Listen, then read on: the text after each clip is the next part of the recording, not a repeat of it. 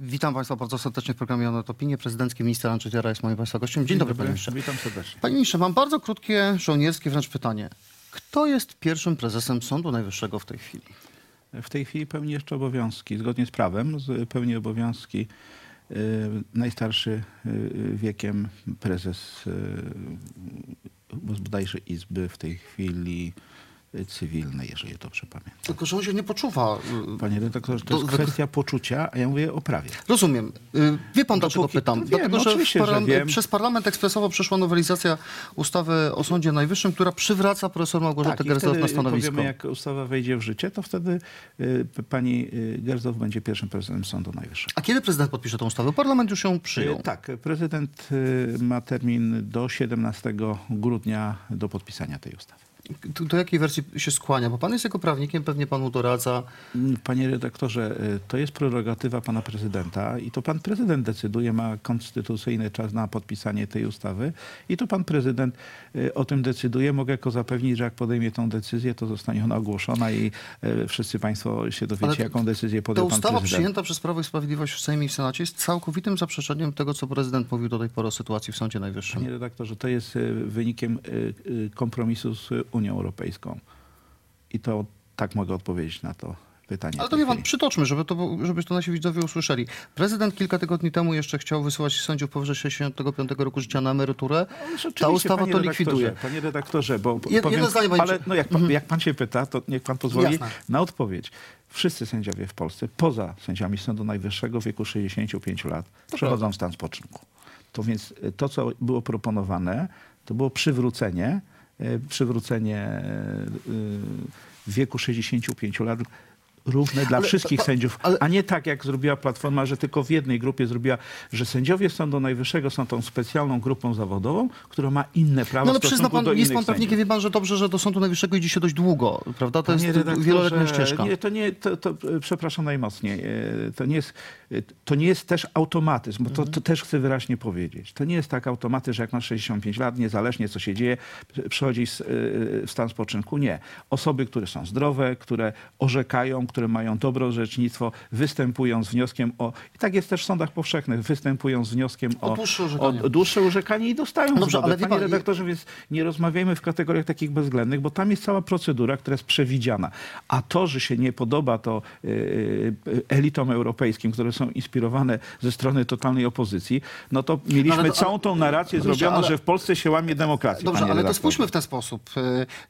Załóżmy tę wersję, którą prezentuje wasz obóz polityczny, że to opozycja inspirowała Brukselę, która wymusiła na was zmianę ustawy. Ale to wy dokładnie pokazujecie w ten sposób, że na was można wywierać wpływ tylko przez ulicę i zagranicę. Panie redaktorze, powiem w ten sposób. Państwo musi funkcjonować. Jeżeli to, co my robimy, jest kontestowane przez Unię Europejską, wskazując, że w Polsce jest łamana demokracja, za tym mogą iść kary finansowe, to jest też taka mądrość i roztropność w polityce. Żeby powiedzieć krok w tył, tak? Żeby pójść w krok w tył. Panie redaktorze, reforma sądownictwa musi w Polsce nastąpić, bo ono źle działa. Jeżeli to ma wywołać skutki negatywne dla Polaków, to lepiej jest ustąpić w tym momencie. I tak mówi mądrość polityczna. Przepraszam za takie zoologiczne porównanie, ale jak prezydent połknie żabę, skoro w lipcu wysłał pani profesor Gersdorf oficjalne pismo, że uznaje ją za emerytkę, że jest w stanie spoczynku, a teraz nagle ustawę podpisze, która twierdzi, że ona... Pan prezydent działa zgodnie z prawem i na podstawie przepisów prawa. Skoro przepisy prawa to mówiły, to obowiązkiem pana prezydenta było działanie zgodnie z prawem. I jeżeli to prawo zostanie zmienione, to i tym się różni pan prezydent, że stosuje prawo, bo ono takie jest, od pani Gersdorf, która siebie uważała, mimo że nie miała podstaw prawnych, czego nie wolno robić żadnemu sędziemu, a w szczególności pierwszemu prezesowi, która mówi, mnie prawo nie interesuje. Ja mam poczucie i ja tak będę robił, jak ja uważam. To jest właśnie niebezpieczne zjawisko, a nie to, co robi pan prezydent. Wasz obóz polityczny twierdził, że profesor Gersdorf nie jest pierwszym prezesem, bo przeszła w stan spoczynku. Po czym ta ustawa, która przeszła przez parlament, która leży na biurku prezydenta, mówi tak, kadencja pierwszego prezesa Sądu Najwyższego ani na chwilę nie została przerwana. No to twierdzicie, że... Ale momencik, to mówi przepis prawa, tak? On zostaje zmieniony. Jeżeli jeszcze raz powtórzę... Wstecznie prawo działa? Była przerwana, a potem nie będzie? Panie redaktorze, jeszcze raz powtarzam. Takie są uzgodnienia między polskim rządem a Komisją Europejską w sporze, który jest w tej chwili rozstrzygany przed TSUE. I to przed Trybunałem Sprawiedliwości tak, Europejskiej. to ma spowodować wycofanie wniosku. Na razie komisja jest ostrożna. Ja mówię, że to ma stanowić podstawę do wycofania wniosku. Ale jest taka obietnica ze strony komisji? Taką informację ja mam, że komisja obiecała, że jeżeli prezydent to podpisze, no to mamy sugestię, że prezydent to podpisze w takim razie, drodzy państwo. Ja nie mówię o żadnej sugestii. Proszę nie wmawiać Ale ja muszę trochę naszym widzom tłumaczyć pańskie meandry prawniczo-polityczne. Co jest faktem, a nie snuję tutaj żadnych przypuszczeń. Panie ministrze, mam do pana pytanie. Która z afer wokół Komisji Nadzoru Finansowego jest prawdziwa pańskim zdaniem?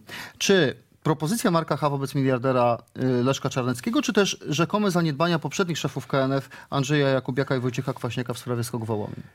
Myślę tak, że jeżeli chodzi o aferę, o wielkość środków, które mówimy wtedy o aferze, jeżeli chodzi o znaczne środki finansowe, to na pewno ta afera ze SKOK-iem Wołomin i nieskutecznym nadzorem nad tym.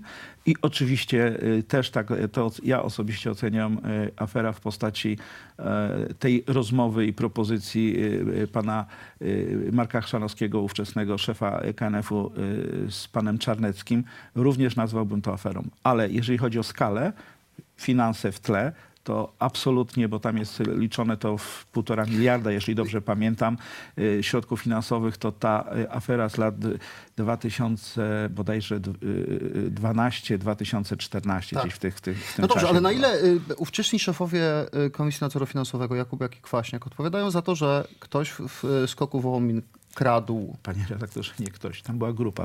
Mafia. Tam była mafia, tak trzeba wyraźnie powiedzieć, że tam ale czy Jakubiak mafia i Kwaśniak SKOK. byli elementami tej mafii?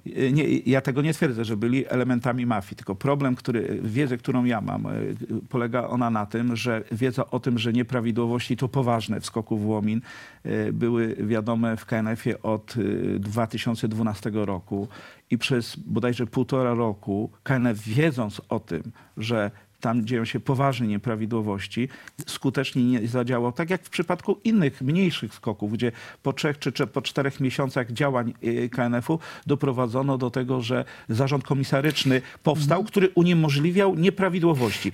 Tutaj niestety mieliśmy sytuację tego typu, że te zaniechania, brak skutecznych działań KNF-u spowodował to, że jeszcze przez 1,5 roku było złodziejstwo na potęgę, które doprowadziło do olbrzymich strat. Dlatego jest tu poważny problem do rozstrzygnięcia.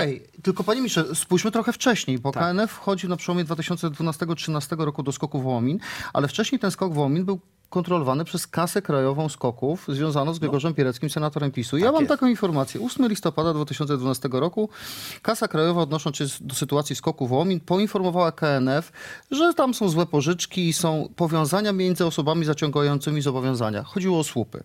Kasa Krajowa poinformowała, że nie złożyła zawiadomienia do prokuratury w tej sprawie z uwagi na brak wystąpienia szkód majątkowych. Może Grzegorza Piereckiego powinniście w takim razie, czy minister Ziobro powinien wziąć pod lupę? Panie redaktorze. Czyli, bo jeżeli były to przekręty, to były wcześniej, prawda?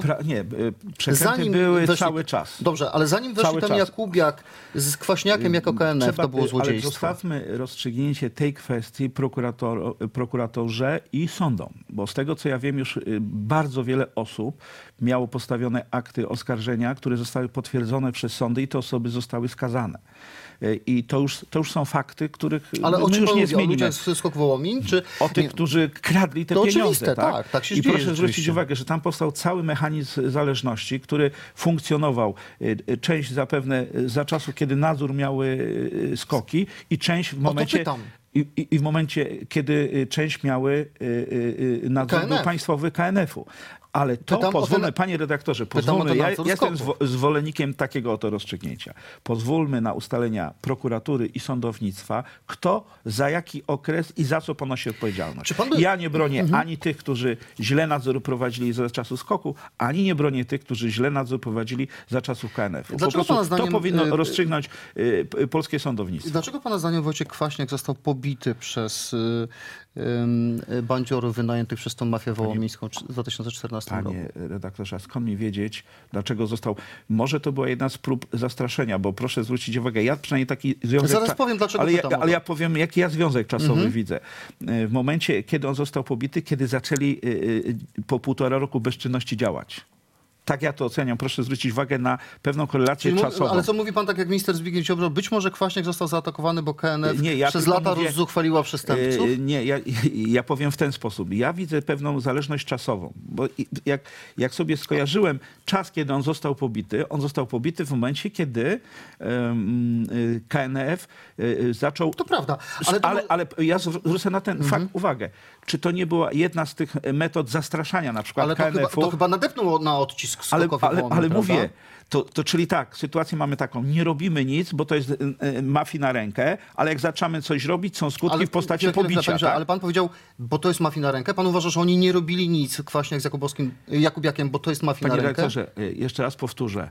Ja daleki jestem od przypuszczenia i tworzenia hipotez. Ja tylko pokazuję pewną relację czasową. Pewne rzeczy, jest pewna bezczynność KNF-u, mimo wiedzy i to takiej dogłębnej wiedzy, że tam się dzieją bardzo poważne przestępstwa. W momencie, kiedy zaczyna KNF skutecznie działać, bo następuje taki moment, to Kwaśniak zostaje pobity. No każdy z nas może sobie wnioski wyciągać, czy to jest przypadkowe, czy nie. Ja twierdzę, że nie ma w takiej sytuacji przypadku. Pan go skuł kajdankami w czasie zatrzymania? Kogo? Kwaśniaka. Został skuty kajdankami. Ale panie redaktorze, ja powiem w ten sposób. Nigdy nie komentuję działań tego typu. Bo ja powiem panu dlaczego. W momencie, kiedy nie została pani Barbara Blida skuta kajdankami, popełniła samobójstwo. Jeżeli ktoś został skazany, został skuty, jest zarzut, że został skuty. Zostawmy to służbom, one doskonale wiedzą, czy powinno się robić i jak powinno się robić, bo powiem tak, patrząc na pewne skutki, na pewną historię, osobiście uważam, że skucie w kajdanki nie jest czymś nadzwyczajnym, jest standardem przy zatrzymaniach. Chyba że mamy sytuację taką, że ktoś gwarantuje bezpieczeństwo takiej osoby, nie ma potrzeby zatrzymania. Ale patrząc na to, co się wcześniej działo, bezpiecznie dla tych, którzy zatrzymują, zatrzymać po prostu w kajdankach taką osobę. Opozycja mówi tak, jak możecie krytykować czy atakować, stawiać zarzuty poprzedniemu szefostwu KNF w sprawie rzekomych zaniedbań w sprawie skoków, skoro wyście, tak mówią pod adresem Prawa i Sprawiedliwości, Solidarnej Polski, przez lata chroniliście skok przed nadzorem KNF-u, więc sugestia jest taka, że to pańskie środowisko polityczne odpowiada za to, co tam się działo. No tak, to jest narracja totalnej opozycji, a ja chcę wrócić do pewnych faktów. Czym są skoki? Są spółdzielnią, tak? Podlegają prawu spółdzielczemu, które ma swoje procedury prawne. Nastąpiła zmiana polegająca na tym, że z tego prawa spółdzielczego, ponieważ skoki prowadziły taką działalność quasi-bankową, tak to nazwijmy, więc nastąpiła ta procedura zmiany, żeby nadzór był państwowy nad tą działalnością quasi-bankową. I pańskie środowisko się sprzeciwiało. Dlaczego się sprzeciwiało? Panie redaktorze, bo albo mamy spółdzielczość, albo jej nie mamy. No i na tym polegał problem natury politycznej. Spółdzielczość w Polsce jest chroniona i konstytucyjnie, i prawnie. Dlatego ten spór dlatego 2009 rok. Lech Kaczyński jako prezydent kieruje skargę do Trybunału Konstytucyjnego przeciwko ustawie przyjętej przez Platformę, która wprowadzała KNF do skoków. 2009 rok. I w efekcie ta ustawa wchodzi dopiero w 2012 roku w życie, czyli mamy opóźnienie 3-letnie. A w imieniu Lecha Kaczyńskiego pilotował tę sprawę przed Trybunałem minister Andrzej Duda. Bo był prawnikiem pana prezydenta I opierał się Lecha na opiniach prawnych przesyłanych przez skoki. 3 lata opóźnień. Nie, panie redaktorze, jeszcze raz powtórzę. Spór prawny, który wtedy był, polegał na tym, czy utrzymać spółdzielczość w tego typu działalnościach, którą prowadziły skoki. Przecież skoki to jest działalność, która była prowadzona od lat 90. Dużo wcześniej. Panie redaktorze, te finanse samopomocy finansowej to było jeszcze za czasów zaborów w Wielkopolsce. Powstały kasy zapomogowo-pożyczkowe. Wróćmy do XXI wieku. Ja wiem, ale nie, ja pokazuję historię, że to nie jest wymysł lat 90. Nikt nie mówi, ale przez 3 lata opóźniono wejście nadzoru. Panie redaktorze, poprzez wasze działania, także prezydenta Dudy. Jeszcze raz powtarzam, był wtedy problem prawny, jeżeli chodzi o spółdzielczość. I to rozstrzygało się właśnie poprzez najwyższe instancje sądowe w Polsce, chociażby przez Trybunał Konstytucyjny, bo ludzie, którzy zakładali tą spółdzielczość, uważali, że ingerencja państwa to jest zaprzeczenie spółdzielczości. No panie redaktorze, to jest spór fundamentalny. To jest spór fundamentalny. To proszę nie mówić, że w tej chwili poprzez spór prawny ktoś wstrzymywał czy blokował skoki.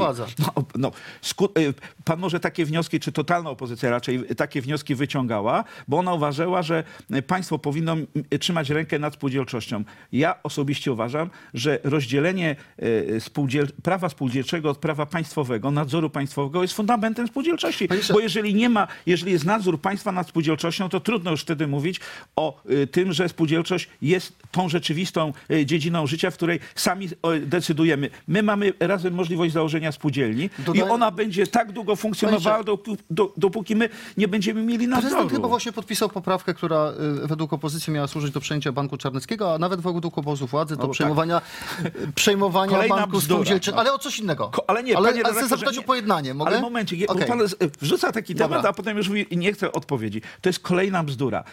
To, że przejmuje się banki, bank silniejszy przejmuje bank słabszy, funkcjonuje w całej Unii Europejskiej i ta procedura była wielokrotnie już stosowana od czasów kryzysu, chociażby w bankach amerykańskich. A w Hiszpanii Santander przyjął 5. pod względem wielkości bank za złotówkę. Dlaczego? Dlatego, żeby nie wybuchła panika w momencie, nie ma jasnych kryteriów w tej ustawie, panie ministrze, przejmowania. Ale jeszcze raz powtarzam, to wygląda w ten sposób, że to jest decyzja całej sfery finansowej i to się robi w interesie obywateli. Ale nie ma jasnych kryteriów. Ale panie redaktorze, kiedy silniejszy bank przyjmuje słabszy bank? W momencie, kiedy ten bank jest niewypłacalny i może spowodować zapisy są takie, że mniejszy bank mógłby przyjąć większy na przykład. Tak są skonstruowane, bo kryteria nie są jasne. Panie redaktorze, ale mogę na koniec o pojednanie nie ma takiej możliwości. Prezydent Duda zabrał prezydenta Lecha Wałęsę na pokład samolotu, kiedy jechał na pogrzeb prezydenta George'a Busha.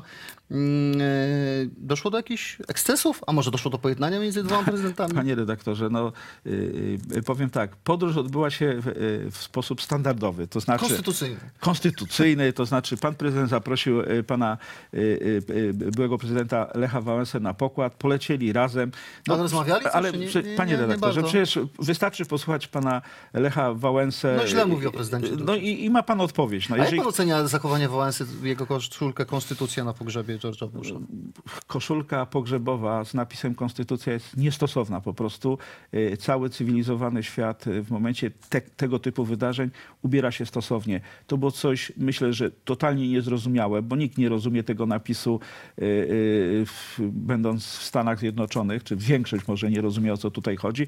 I wydaje się, że prezydent Wałęsa zbudował taki obraz takiego ekscentryka, jakiejś osoby, która nie wpisuje się w pewną taką kulturę, tak? Bo mówimy, żegnamy byłego prezydenta, wszyscy goście zaproszeni starają się wyglądać w sposób stosowny do tej okoliczności, no a nasz były prezydent ubiera się absolutnie w sposób niestosowny. No, nie wyczuwa, że są momenty, kiedy może sobie zakładać koszulkę Konstytucja, protestować, ale są sytuacje, w których po prostu takich rzeczy się nie robi. I to był klasyczny przykład tego, jak nie powinno się zachowywać w miejscach publicznych. Szanowni Państwo, na Onecie znajdą Państwo a propos Lecha Wałęsy i Ameryki najnowsze doniesienia dotyczące dokumentów z lat 80. znalezionych w Stanach Zjednoczonych, dotyczących właśnie Lecha Wałęsy, generała Czesława Kiszczaka, generała Jaruzelskiego, więc serdecznie polecamy. Panie ministrze, dziękuję serdecznie. Minister Andrzej Dera z Kancelarii Prezydenta był moim Państwa gościem. Dziękuję bardzo.